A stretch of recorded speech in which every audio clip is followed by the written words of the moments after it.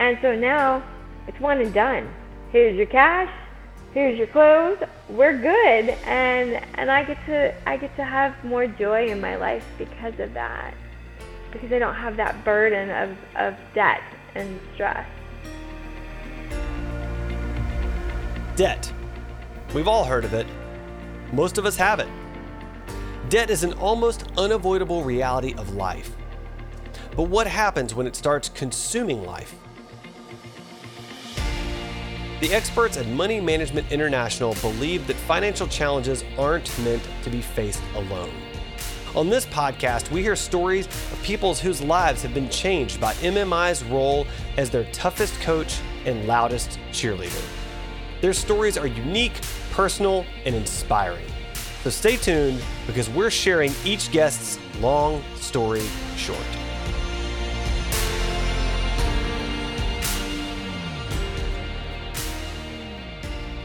Today on the show, I'm talking with Deborah Wang. Deborah lives in Anthem, Arizona, which is about 45 minutes north of Phoenix. While working with the debt relief counselors at MMI, she paid off $30,000 in 3 years, increasing her credit score 144 points along the way. Here to share her story and more about her experience working with Money Management International is Deborah Wang. Deborah, welcome to the show.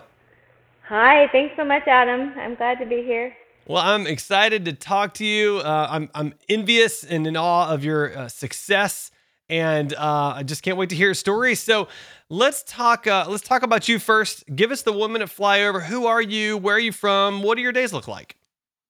Sure. So I've lived in Arizona about 20 years and came from Minnesota. And well, as long as we're talking about money management, I'll just throw this in. Everyone grows up with, oh, you're going to have debt. It's natural. That's just part of life. And so I went into nursing thinking I want to be able to help people and want to be able to make a good living doing so. And I have 4 children and ended up going through a divorce and raising those 4 kids mostly by myself. And that's how I became acquainted with money management. I came along and needed a little bit of help. All right. So tell us about your debt story. What was happening in your life when you became a client of MMI? And did you hit any kind of particular breaking point that pushed you into getting some outside help? Absolutely. So I was familiar with MMI from years back. I'll tell you that story in a little bit. But I got the mail, got home from work, got the mail, and got the Discover card bill. I was already feeling a little bit nervous about it. I had managed to rack it up to $17,000, which is it's crazy. Won't even tell you what portion of my income per year that is. But I looked at the interest rate, and it was pushing $500. Or not the interest rate, the interest each month. They were tacking on $500 in interest. The rate was high. I want to say it was like 23% or something. And not because I had terrible credit, but my credit was being affected each time I ran that card, and I saw my credit number go down and down. And for the first time ever in my life, my credit score was like 525, I think, and that was very troubling to me. But you get in this trend of I gotta have it, and I need it, and I need that now. And of course, the kids need new school shoes for a program, or and just these little bits keeps adding up, and all of a sudden it's $17,000 with a monthly interest fee of almost $500, and that was kind of all I had to send to them. I was sending them $500, and so a few dollars was going towards principal. So ended up being just in interest. It started going up to the point that it was about $20,000 on the Discover card bill, and that's when I got scared. And I thought, I had a house, and I didn't want to do anything that would cost me my house. Didn't want to have to file bankruptcy. Kind of didn't know what to do. And I remember distinctly sitting in the chair in my living room, going, "Wow, what am I going to do?" And then I thought of MMI, and I thought maybe I can reach out to them and get a little help. And so I made a call that night, and that's one of the things I like about MMI is they're there for you after hours when you get home from work, you're tired, and then you're worried, and you can't wait until 8 a.m. to make a phone call during business hours. There was a counselor there to talk to me at 8 o'clock at night, and I explained the situation. They were so kind. You kind of feel this sense of shame, like, wow, I really screwed up, and am I going to be one of those people that has to, have a second mortgage or has to file bankruptcy? And they were not shaming at all. They're like, yeah, it happens, Deborah, and let me see what we can do for you. So they negotiated on my behalf to reduce the interest rate, and that's what I needed. I was all about, look, this is my debt. I bought the things. This is my stuff. I have to take care of it. I'm not willing to write off or have it forgiven. This is my debt. I need to take care of. And so they contacted Discover and negotiated it down to a much more reasonable interest rate, a manageable one.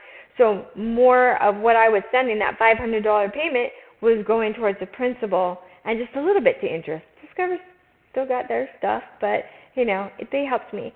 And they wrapped in, I had another smaller credit card from previous things. I think I had done a cash advance because I needed it for something.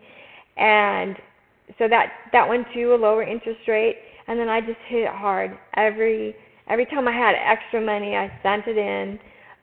Still tried to live life because I kind of knew, like, if I don't enjoy a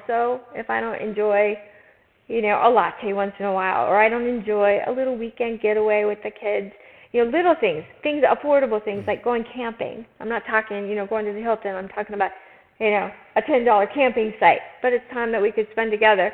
So I made sure that I still enjoyed things while I was trying to pay down this debt. Same thing with the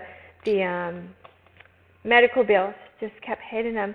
And I did, can I mention Dave Ramsey here? I use Dave Ramsey's philosophies as well. He talks about a snowball debt. So hit your smaller ones first, and then every little bit that is, so let's say you have a $10 a month bill, try to get that bill paid off, and then that $10 applies to the next credit card or next bill that you have. And then in the end, you have more and more to throw at the bigger ones and get them paid off. And so I use that philosophy because it motivates you. As you see one bill at a time being paid off in full, it's like, yeah, okay, I can do this. There's a light at the end of the tunnel. That light might be 3 years, it might be 5, it might be 10 years for people, but it's so worth it because once that's off your shoulders, it's like this huge burden has been lifted. Yeah, I can imagine. And so, speaking of the burden, I mean, since working with MMI, just to reiterate the intro from this show, you've paid off $30,000 in 3 years and increased your credit score 144 points. And so you mentioned, one of the things you learned along the way or realized along the way is that you still had to enjoy life, but not frivolously, right? So you talked about like doing things that were still fun, but were affordable and appropriate. So it really didn't set you back from your plan. So I feel like that's a really great lesson. Are there any other lessons that you learned along the way, or any other challenges that you faced that you can share with us? I think a great lesson is to learn how to say no. We have this culture again of I need this. We justify it. We spend the money. We say we'll pay for it later. But I really, really had to learn to say no, and question: do I need this or do I want this? And just having some kind of accountability. So I had friends and family that knew. My significant other was a huge cheerleader. He knew my situation, and we had goals, and I wanted to reach those goals without bringing a bunch of debt to the relationship.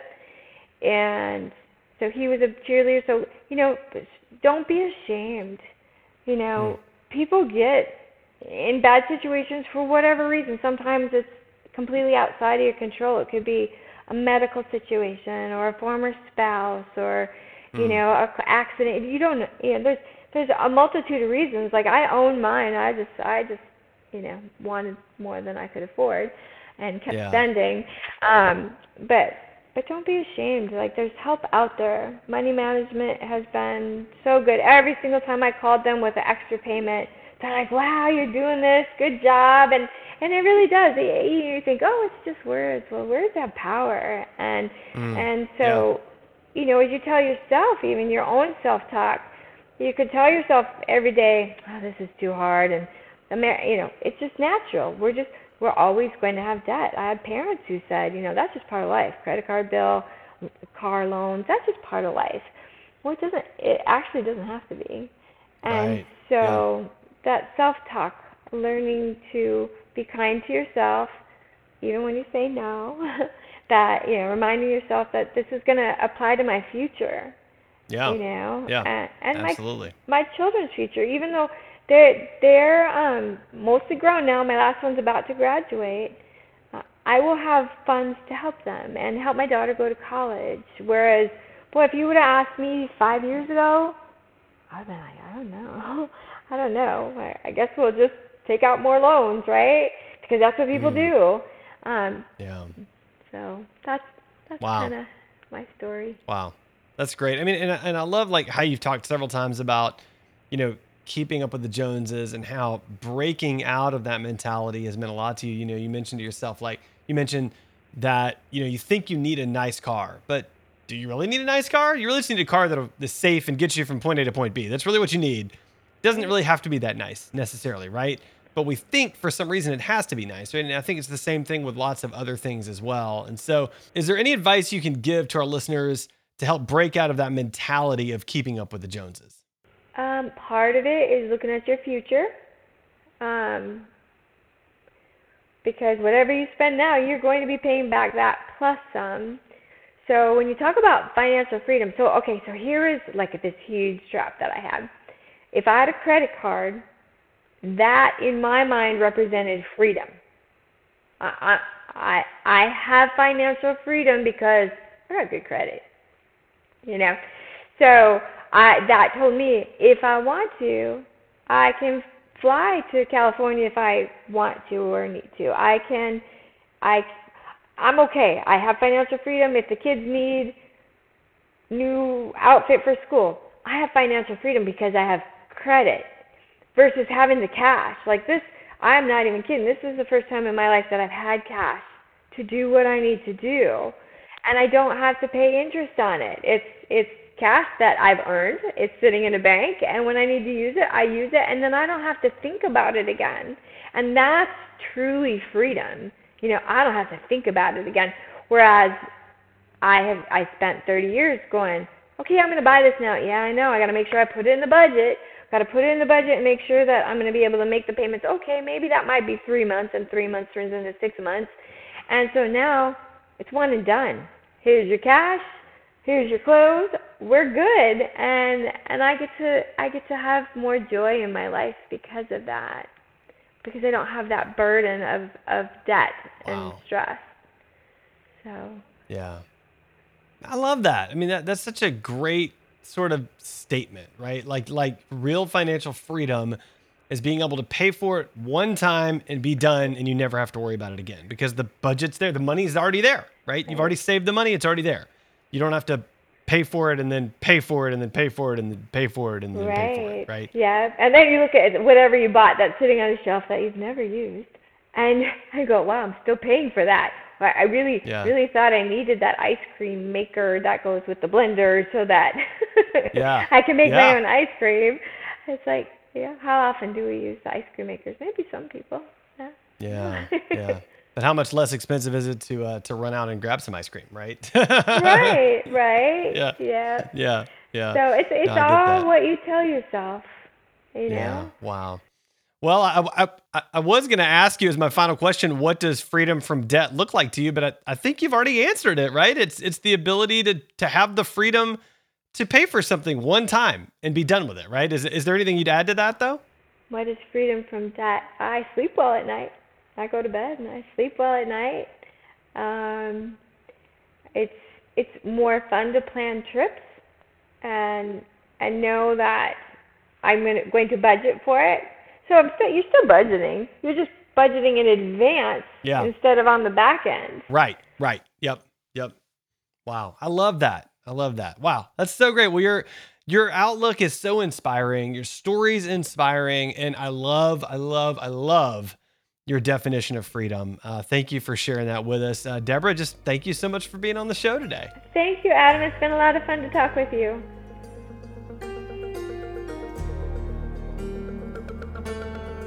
This guest is a real MMI client whose success is the result of hard work and dedication. While MMI cannot guarantee results, taking early action can increase available options and improve long-term outcomes. Thanks for listening to this episode of Long Story Short, brought to you by Money Management International. To learn more about how MMI helps people from all walks of life get unstuck and out of the vicious cycle of debt through personalized solutions that inspire hope, visit moneymanagement.org. This episode was produced by Edgewise.media. Script writing and production by Clara Jennings, editing by Brandon Ellis, and show hosting by me, Adam Walker.